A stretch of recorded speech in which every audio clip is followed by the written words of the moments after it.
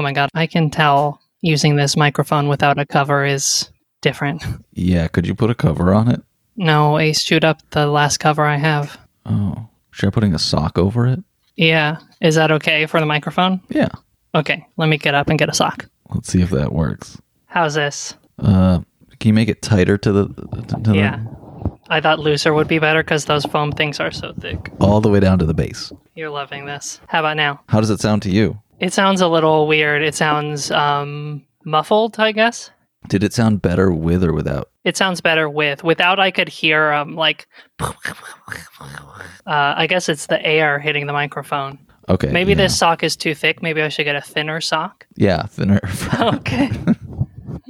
I can never feel, the microphone never feels it through the thick sock. Okay. That sounds better. You like that? Yeah. Okay, good. That sounds the closest to normal so far. I ordered a new pack of mic covers, but yeah, Ace chewed it up this weekend. Okay. Well, that's fine. I think this is as good as it gets today. Okay, great. We're going to do it. We're going to do it. Well, fuck it. We'll do it live. All right. I have new headphones, so I don't understand what's going on anymore, and they're giving me issues, so... Great. Perfect. Everything's good. Everything's fine. Everything is awesome. Everything is cool when you're part of a team. Hi, Michael. Hi. How are you? You seem well. Shaved. I shaved. You think that's what makes you seem well? That's the only thing I can imagine. Because you're not well, is what you're telling me. Of course not. I guess I would be concerned if you were. If I was well, yeah. Yeah, I would be like, what's gone wrong? What body snatcher has replaced Michael? Yeah, I know everything is fine. Major things. Grunge Girl's very good at coming up with little catchy tunes. Oh, great. Great. Hey, Grunge Girl, is it okay if I share one of the catchy tunes? Really? Okay. So, just like spontaneously, she just came into the room and said, I wish my boyfriend was a Jesuit, but he's not, and I'm gonna deal with it. What? Like the chorus? Yeah, that's great. That seems like a real... could picture that on an album. I know, me too. So it's like a Kimya Dawson song. Who's Kimya Dawson? You remember the era of indie music that accompanied Juno, the movie Juno with Ellen Page? Okay. That like era of indie music of people like speaking with very earnest voices. I mean, I'm not familiar enough to know. I just have a more of a general... You've definitely heard a Kimya Dawson song. If you've been in a coffee shop between 2010 and 2020, you may be entitled to compensation. What's a good one? The main one is I Like Giants is like the most popular one. I go for a drive, I like to pull off to the side of the road, turn out the lights, get out and look. Okay, yeah, I just played it. You couldn't hear it, but I could, and I know. Yeah. It's not for me. It's not that song sounded like Kimya Dawson, but that's like the kind of thing that Kimya Dawson would sing about in a song. Kimya-esque. I was kind of more imagining like a southern singer-songwriter woman. That could be cute, like a Brandy Carlisle type. Yeah, just like that.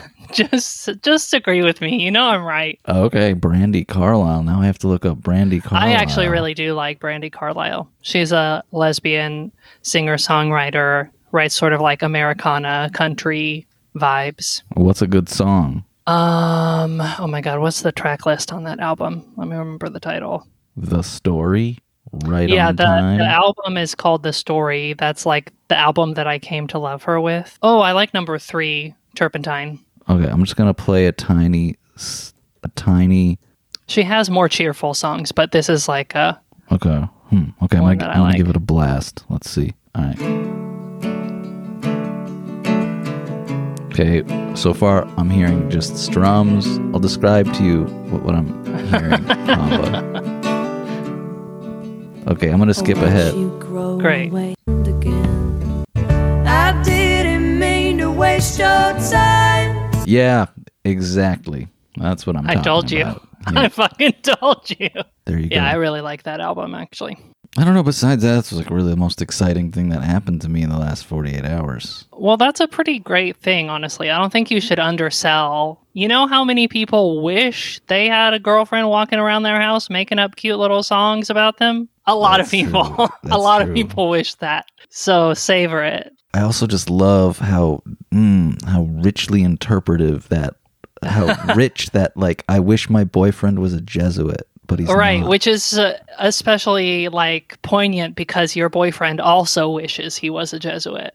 Yeah, it's true. Yeah, Everyone in this situation is wishing for something impossible. I don't know. It's very Mary Magdalene. It's also, I wish my husband was this thing that would. Right. Don't be you wish perfect. your girlfriend was hot like me? And by hot, I mean a Jesuit. Yeah. And by hot, I mean just anything that actually disqualifies you from being. Right. What could be hotter than swearing off sex for your entire life? It's like a perfect symbol. The ultimate chastity kink. Yeah. Yeah. I'm there. I mean, I'm there. No, actually. No. This podcast is going to get really weird if you turn into a Jesuit. I mean, I'm down for it. I just think it'll be like a really big twist. It'll be really jumping the shark for this podcast, I think. Yeah, it would be. But like, I think both of us, born into different contexts, probably maybe would have become Jesuits. Oh, yeah. I mean, especially if I had been around like medieval era where all the gays had to go into the monastery, I would have been in there like that. Yeah, totally. Even like if you go, I don't know, if it was like 1905 and I was like Irish or something, I don't know. Right. This is why Jews have made so many significant contributions to American culture and writing, is because we had to keep our gays. We didn't have any monasteries to put them in. That's interesting. It's an interesting theory. In this paper, I will. Yeah, there isn't really a good place for like the cerebral neurotics to go. Right. I mean, they go to the Beit Midrash, but that's where everybody is. So yeah, it goes to the Beit Midrash. But yeah, I don't know. They start podcasts. Chabad is kind of like the Jesuits of the Jews. So there's that. Yeah, sure. Maybe I'm just throwing. I don't know. I don't know enough about Jesuits to say yes or no about that. Yeah, I don't know enough about Chabad to say yes or no about that. None of us know anything about anything on this show, and that's what makes it great. But what I know, Hava, is how you are. It's true. I'm okay. I'm a little discombobulated. We just got back. If you listen to this month's patron episode, you'll learn that I was at my mother-in-law's house dog sitting for her, along with my BF and our dog, Ace. So double the dog that I'm used to. And we just got back from that. And I also had meetings this morning. So it's like meetings, pack up the house, drive home, set up the microphone, record with Michael. So I'm feeling a little bit but happy to be home. Chonk is really happy for me to be home as well. Yeah, I feel like I've really been killing it recently. I feel like I've been doing great. I feel like I'm really awesome and cute. I mean, yeah, that you're awesome and cute. That feeling of self-love can carry you through a lot. It's not always present for me, but when it is a powerful shield against all evils. Yeah, it is. Yeah, self-love. I know that I need it. Right. And I also simultaneously despise it. Just like generally? Just like the display of it.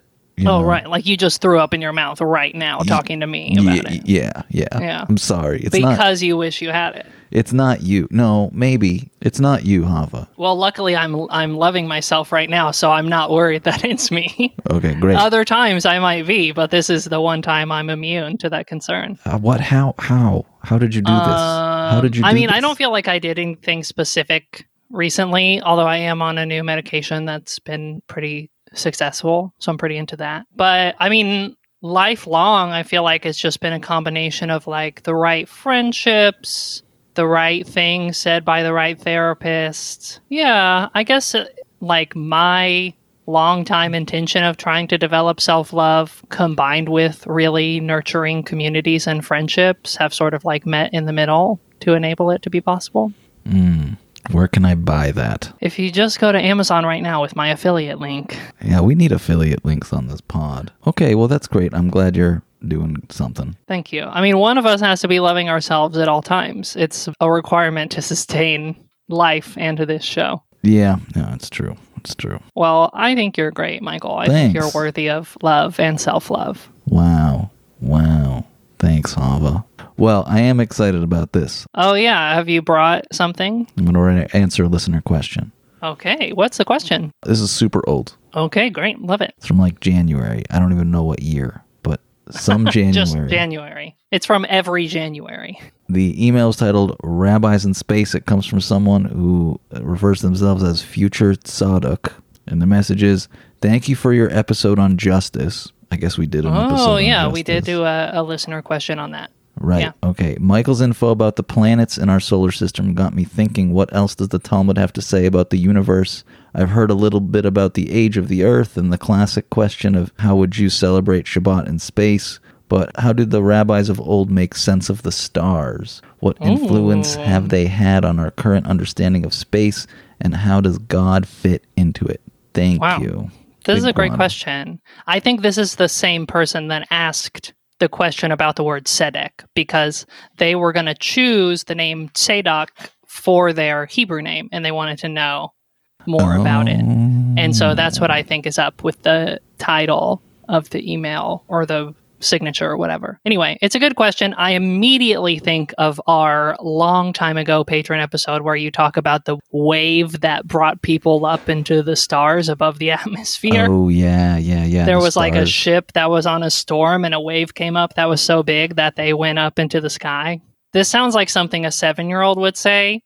Like there was a ship and then the ship came and there's a wave and the wave was so big that it took the ship into space and then it flew off into space. I think the star was on a cloud, from what I remember. How are you going to deal with this question this time? I'm going to focus on the part of what the rabbis thought about the stars. What they could immediately see. And there have been a couple listeners who have also asked, what's the deal with astrology? Mm-hmm. Right. How do Jews relate to it? So that'll tie in a bit to this question. So, what do the old rabbis think of the stars? How do they make sense of them? The first thing we have to do is, in order to understand the stars, Hava, we have to first understand the moon. Oh, okay. I thought you were going to say we have to understand what is a star. But yeah, let's go to the moon. We've talked about the moon's butthole already, so we're close friends. In Hulin 60b, there's discussion about Genesis 1:16, this line that says, God made the two great lights, the greater light to dominate the day and the lesser light to dominate the night, and the stars. Right. There's a triadic dom sub polycule. Yes, moon. I guess, no, quadratic, because both the day and the night are getting dominated by two different doms. Anyway, this joke has run its course. You said, moving on. So the rabbis bring up, there's this contradiction. There's these two great lights, these Hagadalim. These two lights alike in dignity. What's that a reference to? It's of Romeo and Juliet, two houses alike in dignity in fair Verona, where we set our scene when civil blood makes civil hands unclean.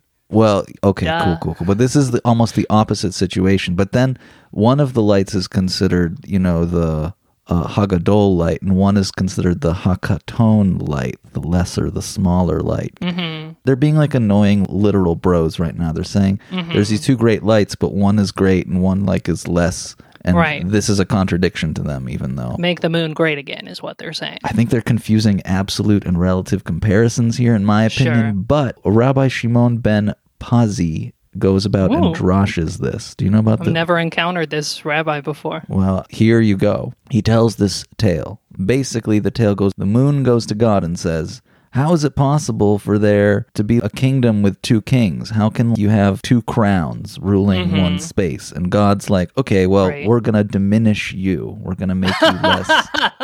For asking for a raise, you get demoted. All of our worst fears. Exactly. Well, and the moon responds like, wait, but that doesn't address my point. Don't I make a good point? You just basically agreed with me. Like, how could you agree with me and then punish me? God's like, I punish people I love all the time. Shut up. I do what I want. I'm God. But God was a lot nicer to the moon. God was like, okay, I'll let you shine a little bit during the day too. And the moon responds, that sucks. That's like being a candle during the day. That's not enough. So then God says to the moon, we'll base the calendar off of you. And the moon... So that's why we got this weird-ass calendar. That's why we got the weird-ass calendar. And I do believe that God says to Moses, like, you're going to mark the beginning of these months on the new moon. So this is all reference to that in Torah. The moon responds, but what about seasons? Seasons are marked by the sun. That's not cool. I'm not getting the whole deal. Like, it seems like how we think about time is being divided between the sun and myself. God said, okay, but I'm going to like name a lot of really important people after you, like Yaakov HaKatan, Jacob the little, you know, like the small. So everything that has little in it is named after the moon. HaKatan, yeah, anyone who's little.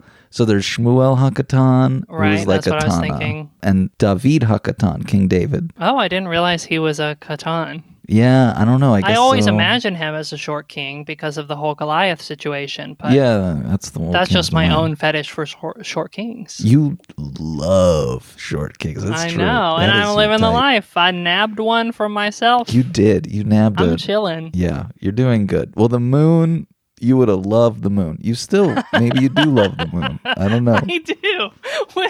Now that I know the moon is a short king, I'm on it. So, okay, God gives him this offer. The moon is still sad.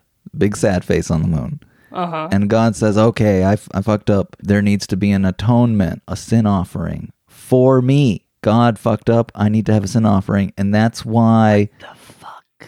Reish Lakish says that this is why there's this verse, which I failed to write down, from Torah that says, and there shall be one goat as a sin offering to Hashem, to be offered in addition to the regular burnt offering and its libation. I believe this is maybe during the new moon, like the... Yeah. new- If I had to guess, I'd bet it's somewhere in the teens in Leviticus. Okay, so this is the context. We have a moon making some good points, God messing up maybe kind of, but maybe doing it on purpose in the way God does, you know, the way that we're familiar with, you know, tree of life, Right. tree of knowledge, you know, come on. Uh-huh. Right. So we have a similar situation with the moon. So that's the context I need you to know Okay, got it. in order for us to talk about these stars. So let's jump to Bereshit Rabbah 6:4.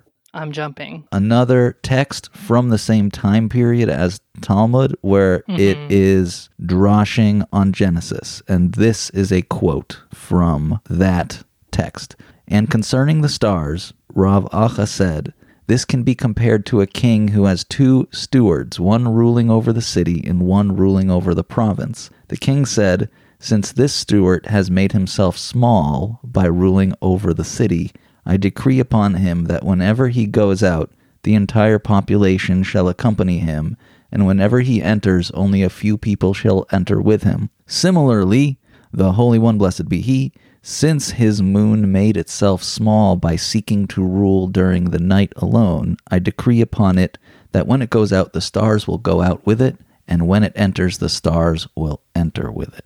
Well, that's cute. What is most interesting to me so far about this passage is it forces me to imagine that, like, the moon as a concept was, like, chilling during creation, and God had, like, a list of responsibilities, and was like, okay, what does everyone want to do? Moon, what do you want to be? You want to be a fucking animal? You want to be in the sky? And the moon was like, I'll be in the sky, but I'll be, like, in the less important part of the sky. If there's, like, any part of the sky illuminating job that's sort of like lesser, that would be great. Yeah, and God is rewarding that he like humility. I feel like there's something similar with the phoenixes. Right. I mean, the phoenix, I was reminded of the phoenix when you were talking about the moon complaining, because one of the possible reasons the phoenix got to live forever is because it didn't complain and ask for food while it was on the ark. And it also didn't fuck. Right. Yeah, that's exactly what I was saying. It didn't fuck.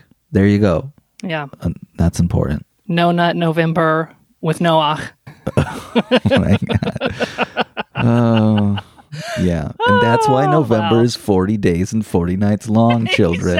Exactly. And that's the origins of November. Okay, great. Okay, love it. Okay, so now we have a explanation, maybe kind of how the rabbis thought of the stars. They're like the cohort of the moon. Right. So Which is great. That's I love some that. explanation of how the rabbis thought about the stars. But in the same text, in chapter 10:6, we get a little bit more about, but like, what's the purpose of these stars? Is it just really to great. be the friends of the moon?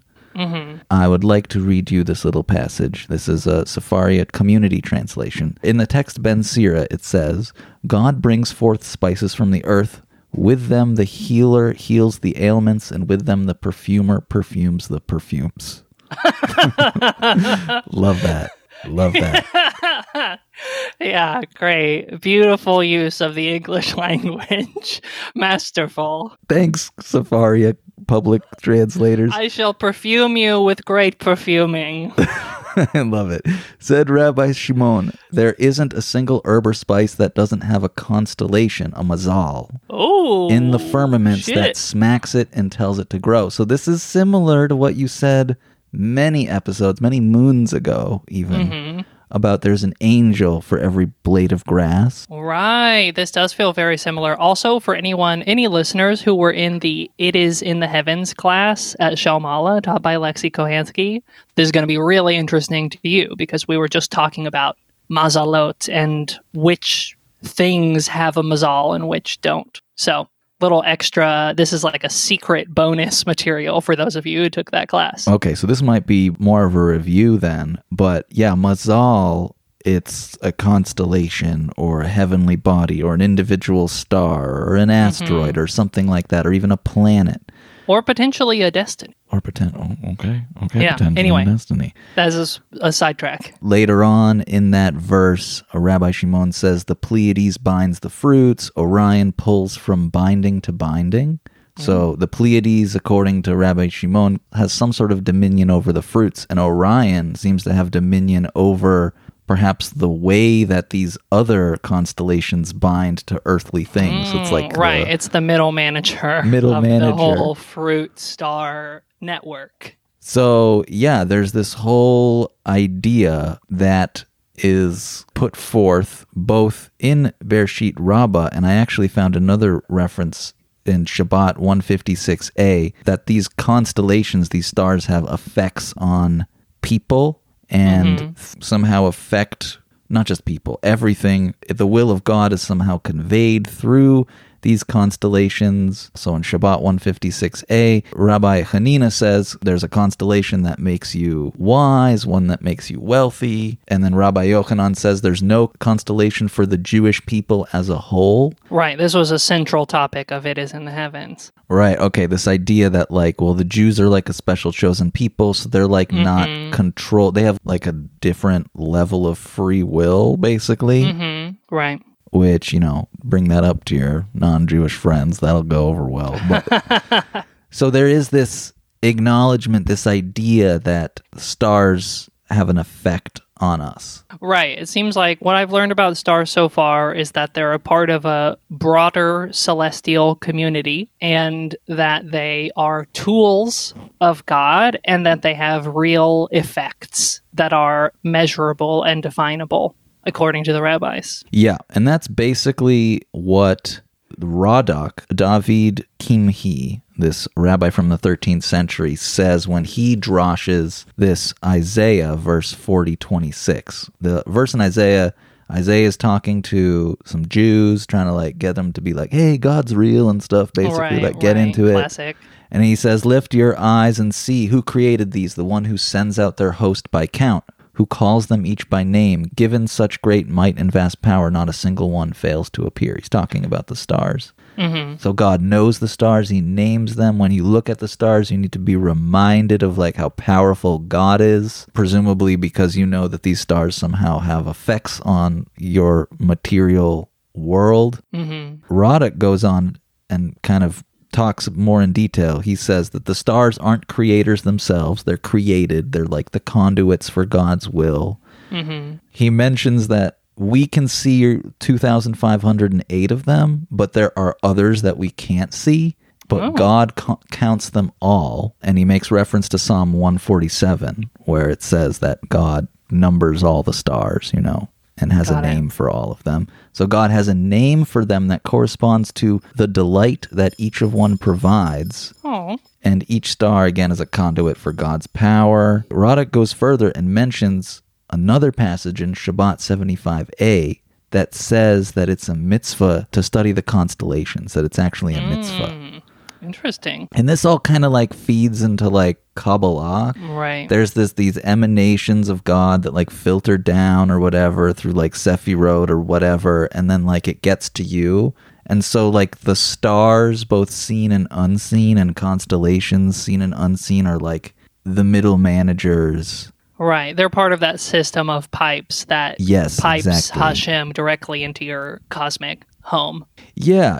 Okay, so now we have a purpose for stars, and we have this kind of explicit acknowledgement that astrology is theoretically possible. Mm-hmm. But there's also this acknowledgement that there's so much you don't know and you can't know. So there's this tension around astrology and what to do with all this star information. On the one hand, it's like this amazing symbol of God's power and a thing you can point to and say is part of the whole divine emanations or whatever. But then you can't really do much practically with it. Or maybe you can. So yeah, there's like conflicting ideas around astrology. Can you do it? How reliable is it? And the stars are like a big part of it. Yeah, that's kind of the deal. Great. That was a great answer, I think. That was very, very thoroughly researched. There you go. Stars. They're just like us. They're just like us. Unknowable. Unknowable. Tools of Hashem. Vessels for divine blessing. Yeah. This is an interesting, there's like a whole intersecting web of ideas here that's like a little in the Talmud, a little bit in other rabbinic texts, Kabbalah stuff, medieval drash. Packed into one delicious package. When I was researching this, I started thinking about like, well, what is it about Zohar that I'm not so into, knowing nothing about Zohar bros, maybe Kabbalah bros. The big picture of everything I said that resonates with me. There's weird connections and forces, and you can't really know them, but like maybe you can intuit some of them, and it's very awe-inspiring and whoa. And like what Kabbalah does, it almost feels like it's trying to work out all the details of that. I almost think it's futile, like to work out the details. I hear that. So I recently had the pleasure of attending another lecture given by the wonderful Lexi Kohansky called Revealing God's Face about transfeminine hair removal prayer. And it turned out that it had a lot of Zohar in that class. And hearing Lexi sort of deliver her take on what's going on in the Zohar made me realize two things. One of which is it's very interesting. And two of which is like, I didn't even know how little I knew.